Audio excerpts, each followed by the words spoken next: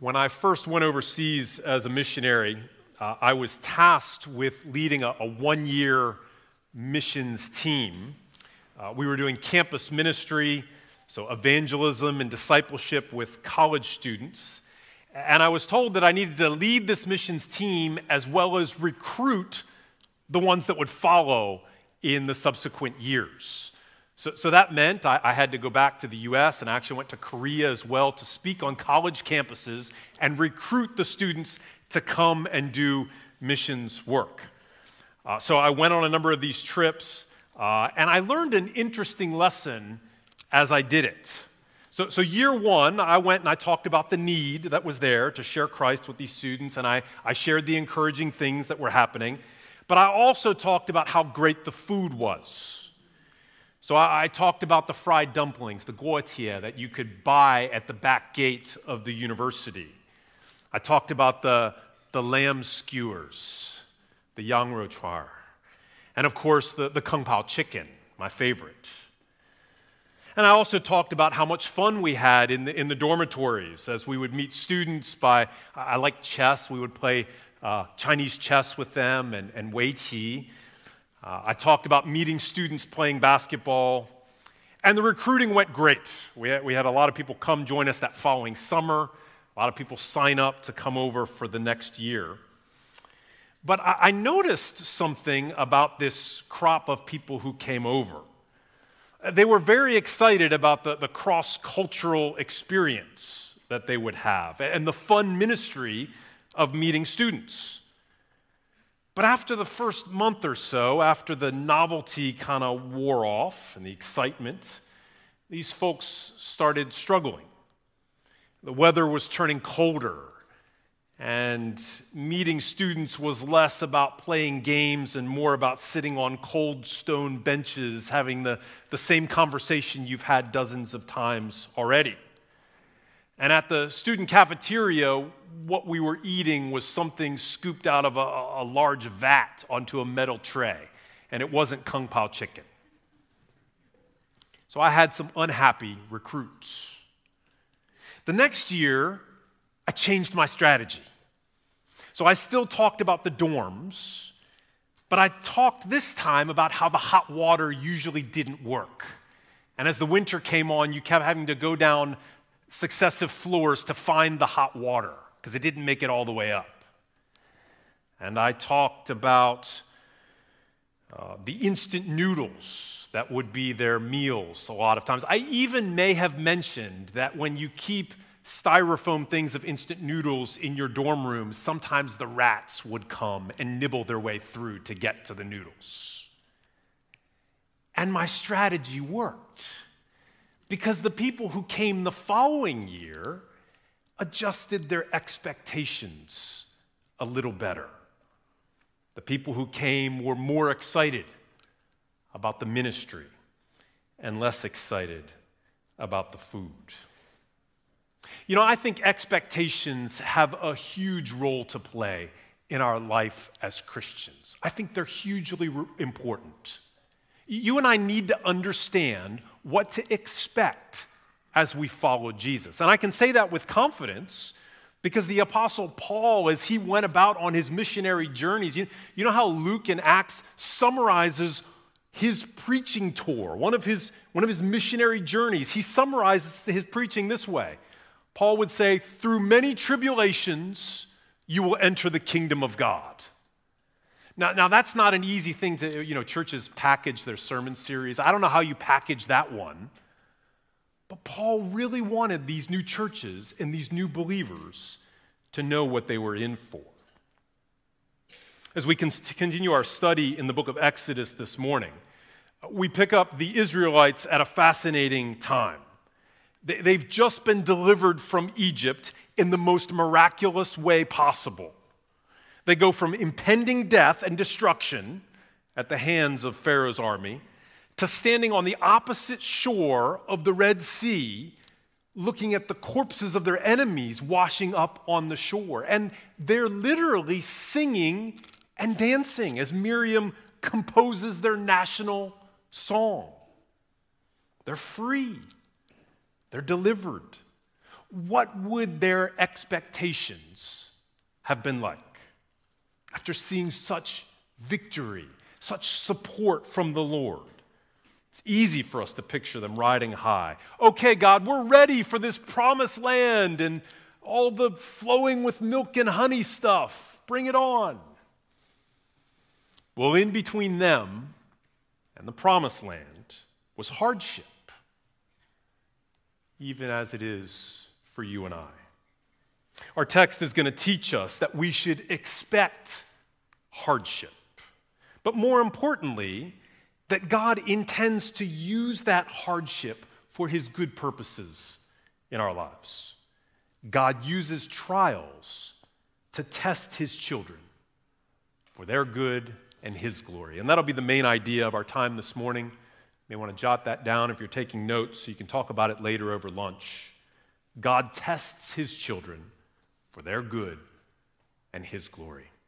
We'll consider that in 3 points. First, the testing of obedience. The testing of obedience. Secondly, the testing of trust. The testing of trust.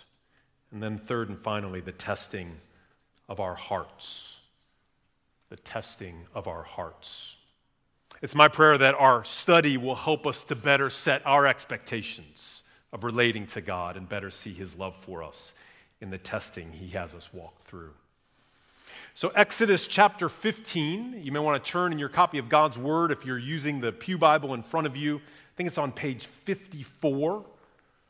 And you'll be helped. We have some big chunks that we're going to be walking through. I've decided to read it all. We're told to devote ourselves to the public reading of Scripture. So here we go. Point number 1, the testing of obedience. Let's look at chapter 15, beginning in verse 22. Then Moses made Israel set out from the Red Sea, and they went into the wilderness of Shur. They went 3 days in the wilderness and found no water. When they came to Marah, they could not drink the water of Marah because it was bitter. Therefore it was named Marah. And the people grumbled against Moses, saying, "What shall we drink?" And he cried to the Lord, and the Lord showed him a log. And he threw it into the water, and the water became sweet.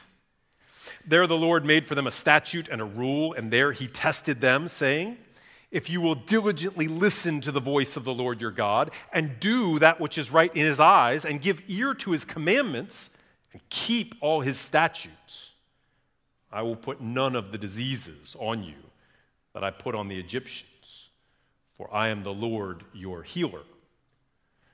Then they came to Elim, where there were 12 springs of water and 70 palm trees, and they encamped there by the water. All right, the testing of obedience. Our text begins here with Moses made Israel set out from the Red Sea, and it says that because they wouldn't have wanted to leave after the spiritual high that they've been through. But they had to because God didn't intend merely to rescue them from slavery. He intended to bring them to the promised land, and on the way, they needed to go to Mount Sinai to receive the law. That's where we're headed in Exodus.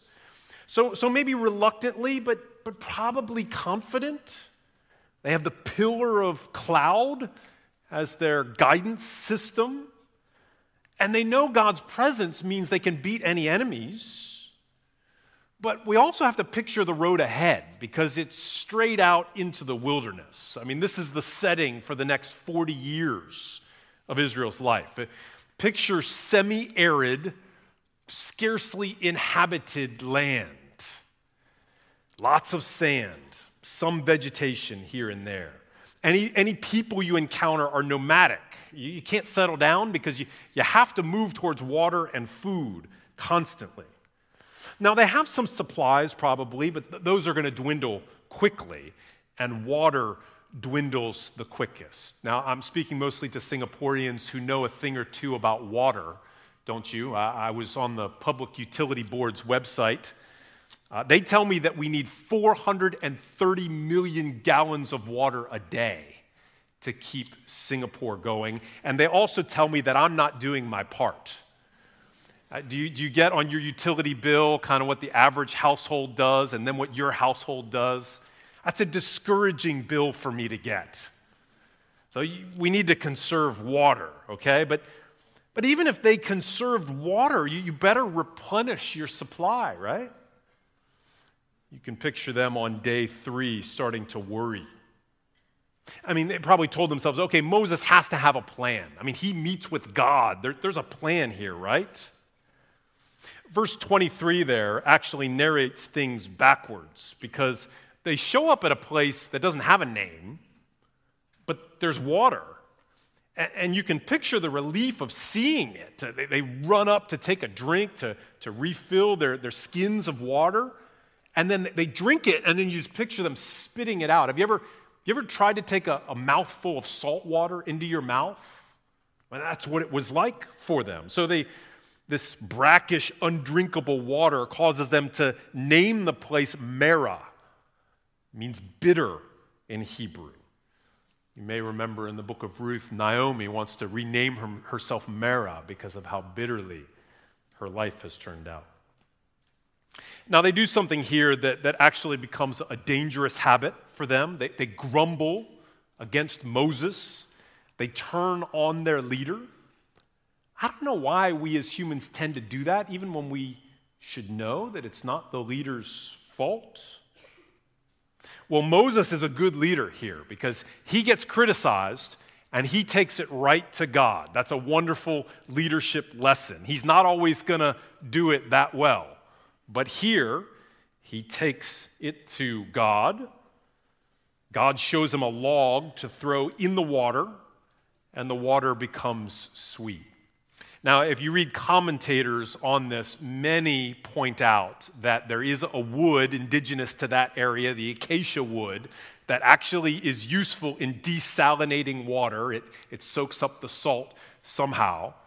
Now, I'm fine if you kind of want to study some of the naturalistic explanations for things we're reading about here. We're gonna read about quail in a minute, who actually do migrate through that part of the world. And so if in God's providence he has migratory quail happen to show up right at the right time, just as long as you understand that the words natural and supernatural are not a thing for God. Okay, there's no difference to him. He can part the waters of the sea with a word or with the wind. It's all alike to him. Anyway, the water is now sweet, and they drink. And this scene, which is going to repeat itself, provides a teaching moment. That's what we see there in verse 25. Moses says God made for them a statute and a rule. But key words here, and there he tested them. He tested them. So the whole situation was set up by God as a test. Now, what does that mean that God tests us? We see here that it means he brings us into difficult situations which call for trust and endurance and obedience, which would show that our trust is real. So you and I can say, I trust God, but then we get sick, or a loved one gets sick, or we get retrenched, a dating relationship dissolves. It isn't that trusting God fundamentally changes in those times. It's still the same thing, but it requires a new level of intensity, doesn't it? So God brings trial to test us. Now, lest we think that's just an Old Testament sort of phenomenon, listen to the words of 1 Peter 1, 6 and 7.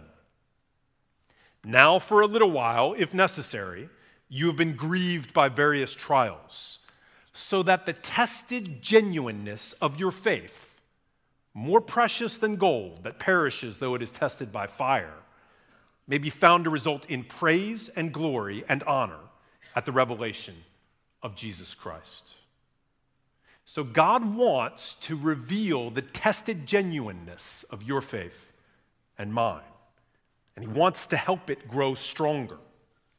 It's so fascinating to me that this first scene ends up not at Marah, but at Elim, where there are 12 springs of water, one for every tribe. So they're sitting down with plenty of water, thinking about what just happened and what God had said.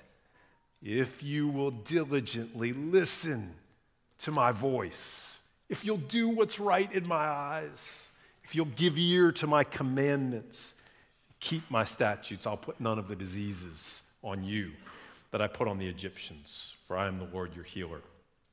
This is the key lesson here. Don't focus on your circumstances. Focus on listening to God and obeying God.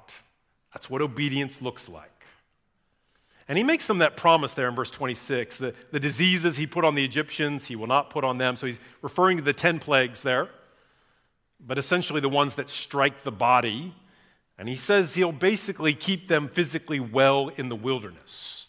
Now, I don't have time to camp out here and think about the Old Testament promises of health, though perhaps in a day of health and wealth preaching in many places, it would be worth doing that. Let me briefly make the point that you cannot read the Bible taking promises that were made to other people and immediately applying them to yourself. It doesn't work that way.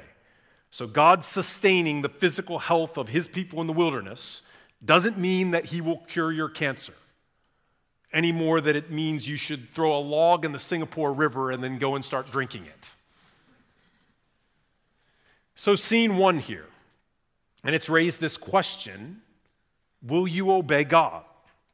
Specifically when you lack something, when you have insufficient resources for the task at hand. Will you listen to him? Will you obey him? Or will you grumble? All right, that's point number one, the testing of obedience. Let's press on and think, secondly, about the testing of trust. And for this, we're looking at chapter 16. Let me read it in its entirety. Buckle up. Here we go. They set out from Elim, and all the congregation of the people of Israel came to the wilderness of Sin, which is between Elim and Sinai, on the 15th day of the second month after they had departed from the land of Egypt. And the whole congregation of the people of Israel grumbled against Moses and Aaron in the wilderness. And the people of Israel said to them, "Would that we had died by the hand of the Lord in the land of Egypt, when we sat by the meat pots and ate bread to the full. For you have brought us out into this wilderness to kill this whole assembly with hunger." Then the Lord said to Moses, "Behold, I am about to rain bread from heaven for you. And the people shall go out and gather a day's portion every day, that I may test them, whether they will walk in my law or not. On the 6th day, when they prepare what they bring in, it will be twice as much as they gather daily." So Moses and Aaron said to all the people of Israel, "At evening you shall know that it was the Lord who brought you out of the land of Egypt. And in the morning you shall see the glory of the Lord, because he has heard your grumbling against the Lord. For what are we that you grumble against us?" And Moses said, "When the Lord gives you in the evening meat to eat, and in the morning bread to the full, because the Lord has heard your grumbling that you grumble against him, what are we? Your grumbling is not against us, but against the Lord." Then Moses said to Aaron, "Say to the whole congregation of the people of Israel, come near before the Lord, for he has heard your grumbling." And as soon as Aaron spoke to the whole congregation of the people of Israel, they looked towards the wilderness, and behold, the glory of the Lord appeared in the cloud. And the Lord said to Moses, "I have heard the grumbling of the people of Israel. Say to them, at twilight you shall eat meat, and in the morning you shall be filled with bread. Then you shall know that I am the Lord your God." In the evening, quail came up and covered the camp, and in the morning dew lay around the camp. And when the dew had gone up, there on the face of the wilderness, a fine flake-like thing, fine as frost on the ground. When the people of Israel saw it, they said to one another, "What is it?" For they did not know what it was. And Moses said to them, "It is the bread that the Lord has given you to eat." This is what the Lord has commanded. Gather of it, each one of you, as much as he can. You shall each take an omer, according to the number of the persons that each of you has in his tent." And the people of Israel did so. They gathered some more, some less. But when they measured it with an omer, whoever gathered much had nothing left over, and whoever gathered little had no lack. Each of them gathered as much as he could eat. And Moses said to them, "Let no one leave any of it over till the morning." And they did not listen to Moses. Some left part of it till the morning, and it bred worms and stank. And Moses was angry with them. Morning by morning they gathered it, each as much as he could eat. But when the sun grew hot, it melted. On the 6th day they gathered twice as much bread, 2 omers each. And when all the leaders of the congregation came and told Moses, he said to them, "This is what the Lord has commanded. Tomorrow is a day of solemn rest, a holy Sabbath to the Lord. Bake what you will bake and boil what you will boil, and all that is left over lay aside to be kept till the morning." So they laid it aside till the morning, as Moses commanded them, and it did not stink, and there were no worms in it. Moses said, "Eat it today, for today is a Sabbath to the Lord. Today you will not find it in the field. 6 days you shall gather it, but on the 7th day, which is a Sabbath, there will be none." On the 7th day, some of the people went out to gather, but they found none. And the Lord said to Moses, "How long will you refuse to keep my commandments and my laws? See, the Lord has given you the Sabbath. Therefore, on the 6th day, he gives you bread for 2 days. Remain each of you in his place. Let no one go out of his place on the 7th day." So the people rested on the 7th day. Now the house of Israel called its name manna. It was like coriander seed, white, and the taste of it was like wafers made with honey. Moses said, "This is what the Lord has commanded.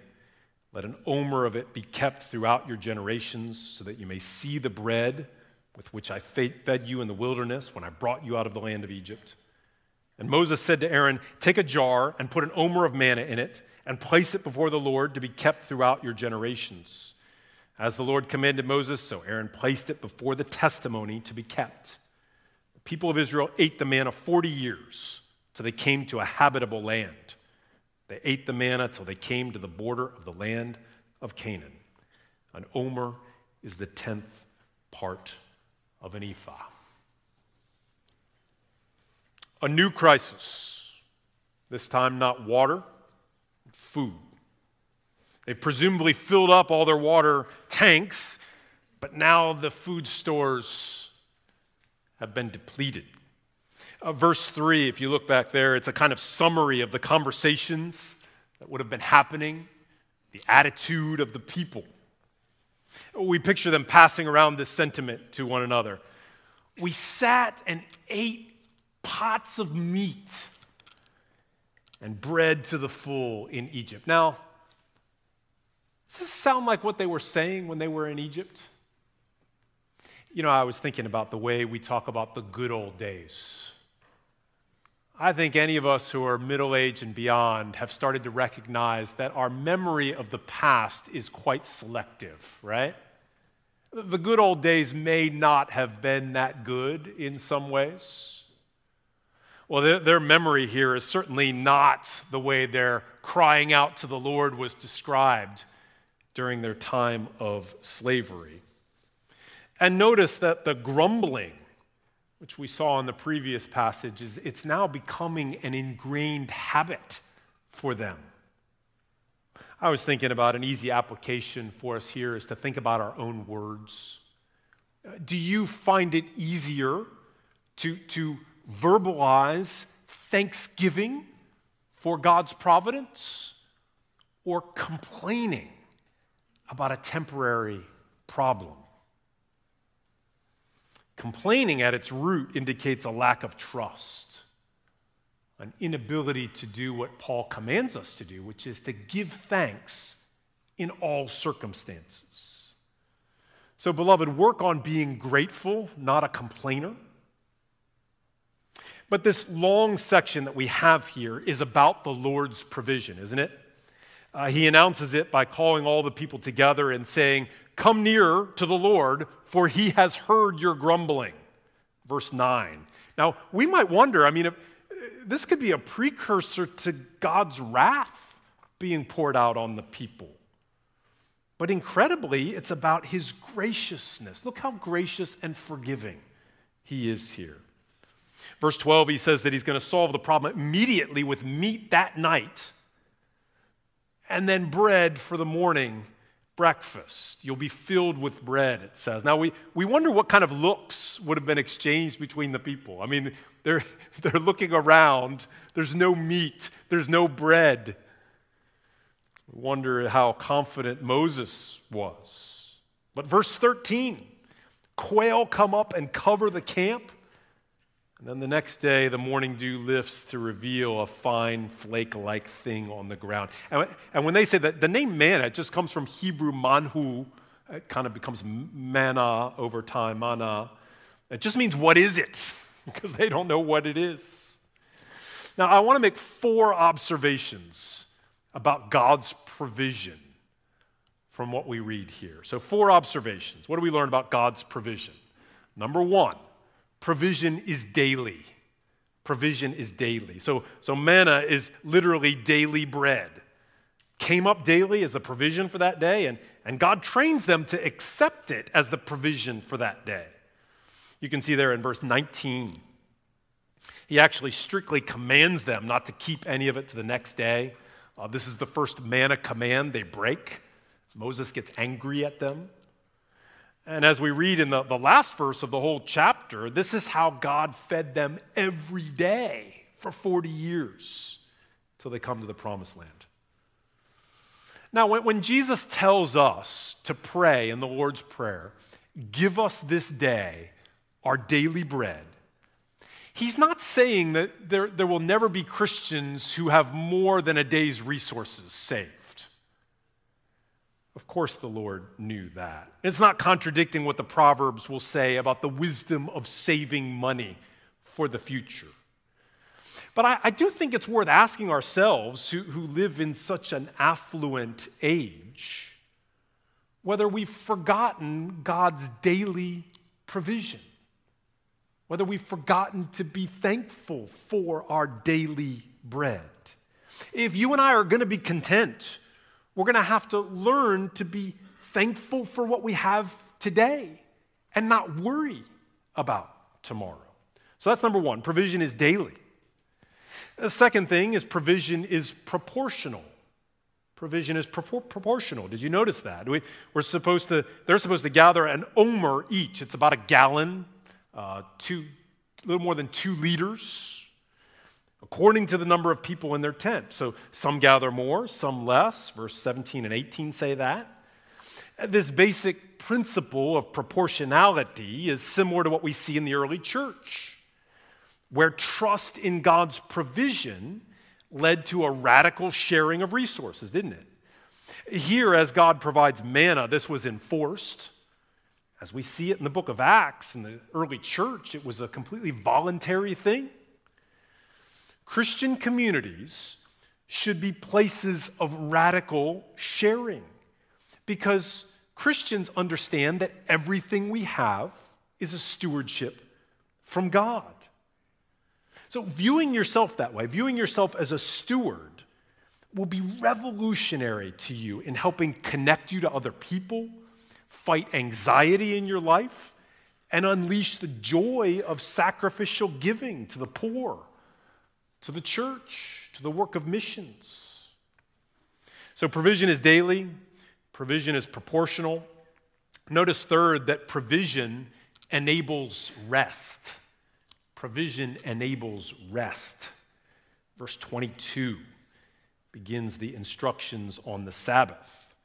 God calls it there a day of solemn rest, a holy Sabbath to the Lord. The word Sabbath has its root in the idea of just ceasing from work, stopping, resting. It harkens back to the creation account where God worked for 6 days and then rested on the 7th. He invites us into his rest. And we can see how these two ideas are interconnected, can't we? Because God provides daily bread, because it's proportional, it's enough, we can stop for a day. We can trust him for enough on the 6th day for the 7th.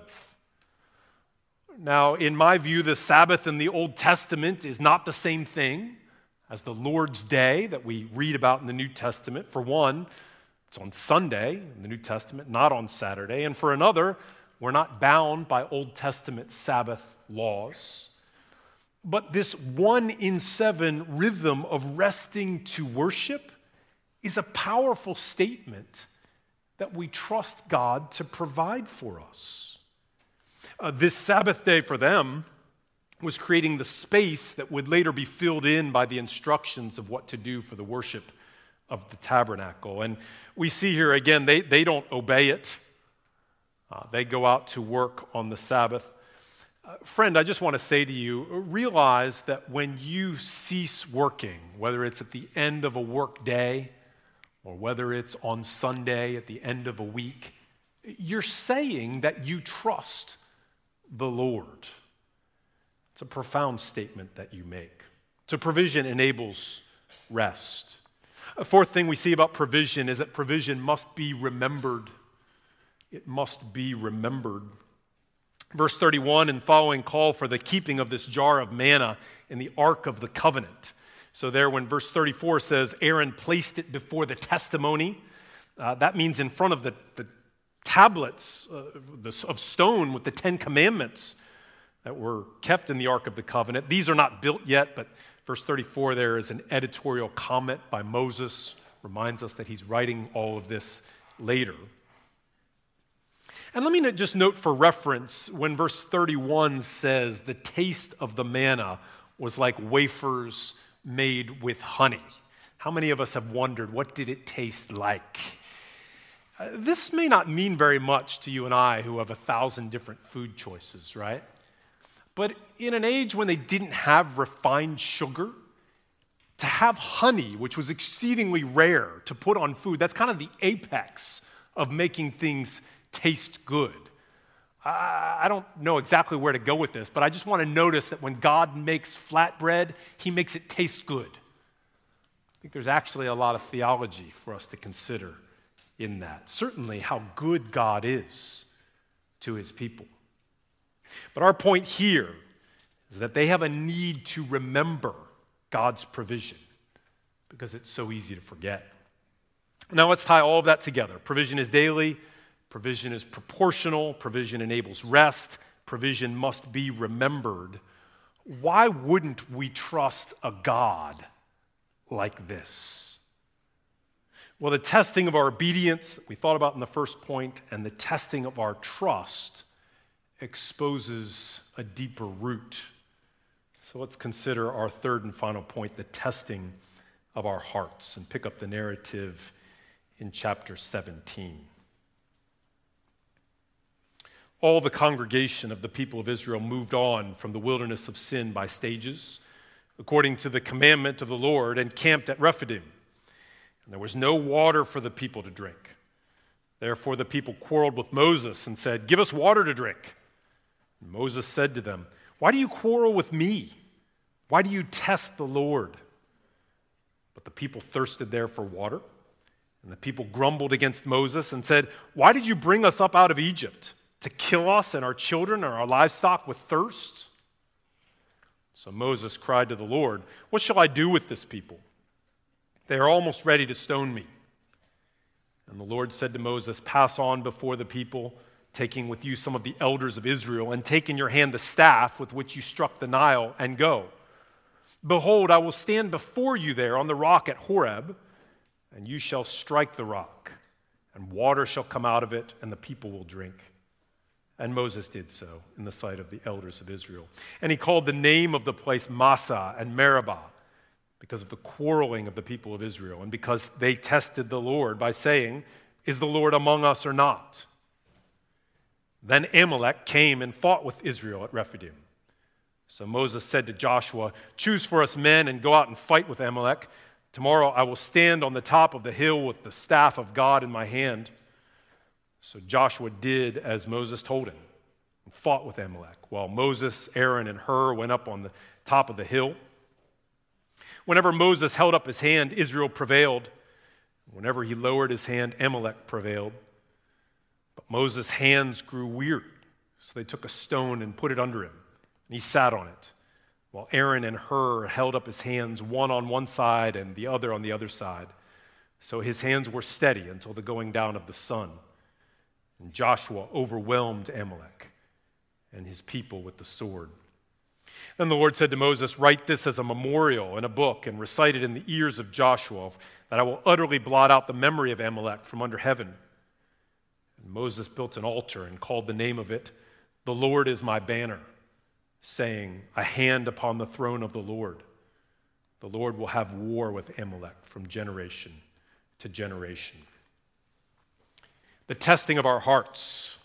We began at Marah, then the wilderness of sin. We end here at Rephidim as we move south towards Sinai. And we're feeling the repetition, aren't we, here?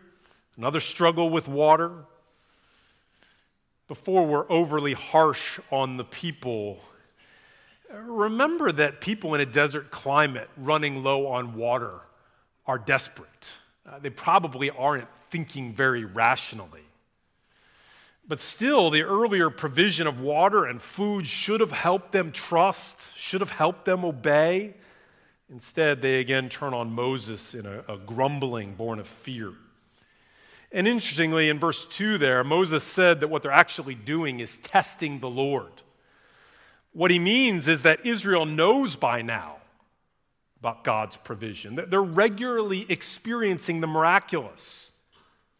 But it isn't coming in the way that they want. God isn't giving them what they want when they want it, when they feel like they need it. So they test God, saying, "Is he among us or not? Prove yourself, God."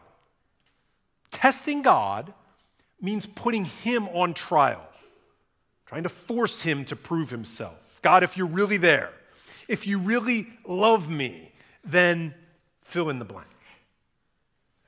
Now the reader might wonder, what's the difference between God testing us and us testing God? And the answer is in the distinction between the creator and the created, who we are and who he is. We're the creature. We're fickle. We're changeable. We're unholy. We need to be tested and tried. We need to prove ourselves, in a sense. God is the eternal creator. He doesn't change. His word is true and reliable. We don't need to test him. He doesn't need a test. But if this still feels unfair to you, just think of it this way. So secondary school students here, just try this the next time your teacher schedules a test. Just go in and walk up to the front and say, "Teacher, I'd like to balance out this relationship a little bit. You've been giving me tests all semester long. I've got a test for you today. Try that out." You can tell them it's an experiment from Grace Baptist Church. No, don't tell them that. Don't tell them that. It would be deeply insulting and ridiculous for you to do that. Why? Well, because it's in the nature of teachers to test students, not the other way around. What's infinitely more so with God? We do not test him. And I think we should see a progression here. The people grumble at Marah. They expand on that grumbling. They actually take God's name in vain, saying, "Would that we had died at the hand of the Lord." Just incredibly blasphemous words there in the wilderness of sin. Well, here Moses says that they're on the verge of insurrection. They're ready to stone their leader. What's being exposed, I think, is the condition of their hearts. Later on in Deuteronomy 8, Moses will reflect on this. This is what he says in Deuteronomy 8:2. "Remember how the Lord your God led you all the way in the wilderness, these 40 years, to humble you, to test you, in order to know what was in your heart, whether or not you would keep his commands." This is the culmination of the test of obedience, the test of trust. It's a test of the heart. The condition of their hearts is being revealed by their trials. And beloved, it's the same in our lives, isn't it? When we respond to trials with continued trust in God, continued obedience to his word, our hearts are being exposed for good. It doesn't mean that we're glad for the trial in the moment. We're not glad for physical ailments or relational struggles or career setbacks or battles with indwelling sin. But beloved, realize that your perseverance through them is a sign that you have a heart for God. That should encourage you. Or in the words of 1 Peter, though you haven't seen him, you love him. That you believe in the midst of hardship that God is still good, that he's still loving, that he will care for you. Why should they have known that?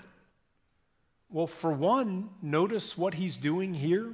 Again he comes not in judgment, striking them dead. Instead, he seems to be in teaching mode. He tells Moses to pass before the people with some of the elders of Israel, there in verse 5. So he wants this to be a clear and public teaching moment. God tells Moses to take the staff and then to strike the rock and water will come out of it. And that's what he does. And I want you to track the action here because it's so interesting. Verse 7 is an editorial comment that they named the place Massah and Meribah, meaning quarreling or contention. Well, that's just a parenthesis. The next verse, so maybe a brief time lapse as we see them drinking water, but no sooner do they drink and maybe replenish their supplies than who's that on the horizon? It seems like there are people gathered. It's the Amalekites, a dreaded, warlike people. The Amalekites are descendants of Esau. They basically would travel around looking for people to prey on, to attack. And they've chosen a vulnerable moment to attack Israel. I wonder if any of us have said something like, when it rains, it pours. It seems like an apt thing to say in Singapore because it's raining all the time. But do you feel like that sometimes in your life?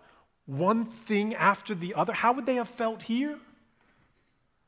This could have been the straw that broke the camel's back. But it wasn't. Notice. Moses turns to the young man he's grooming for leadership, Joshua, tells him to choose men for the battle, which must be joined on the morrow. Then he goes up to the top of the hill, the break of day, with the staff that parted the Red Sea, the staff that he struck the rock with. And his plan is to hold that staff up to the Lord. I don't know whether the people of Israel are learning, but I think Moses is learning. That's his plan. And as the battle begins, as long as that staff is up high, they're winning.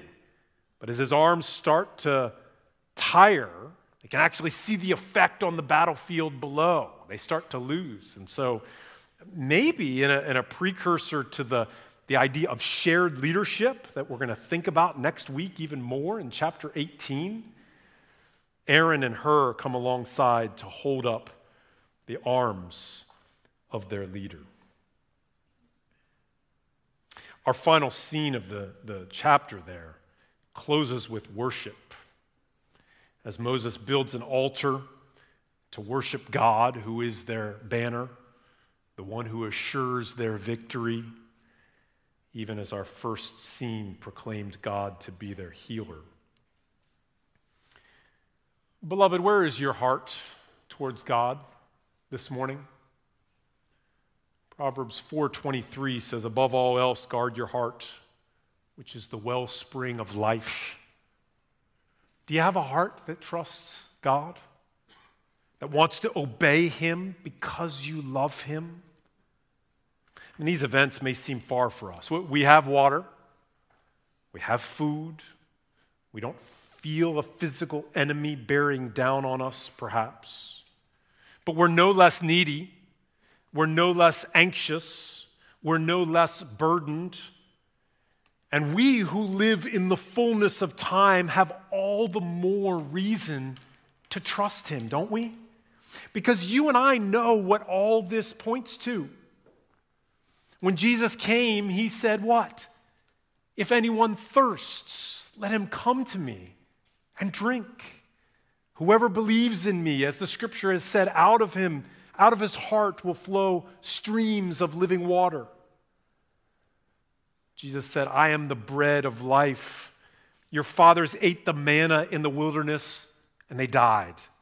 This is the bread that came down from heaven so that one may eat of it and not die. This bread is my flesh, which I give for the life of the world. And then there are those curious words that we read in chapter 17, verse 6, where God said he will stand before Moses on the rock, which Moses is about to strike. Paul later comments, even as we read earlier in the service, that the spiritual rock that they drank from was Christ. He was struck. He was killed so that you and I could drink the waters of eternal life. It's Jesus that defeats our greatest enemies, not the Amalekites, but sin and Satan and death itself. So what do we have here in this marvelous text this morning? An altering of expectations? Perhaps. For many of us, they need altering. But more than that, we have the grace of God in Jesus Christ, the living water, the bread of life, and the rock on which we stand. Listen and obey him. Trust him. Give him your heart. God tests his people for their good and his glory. Let's pray together.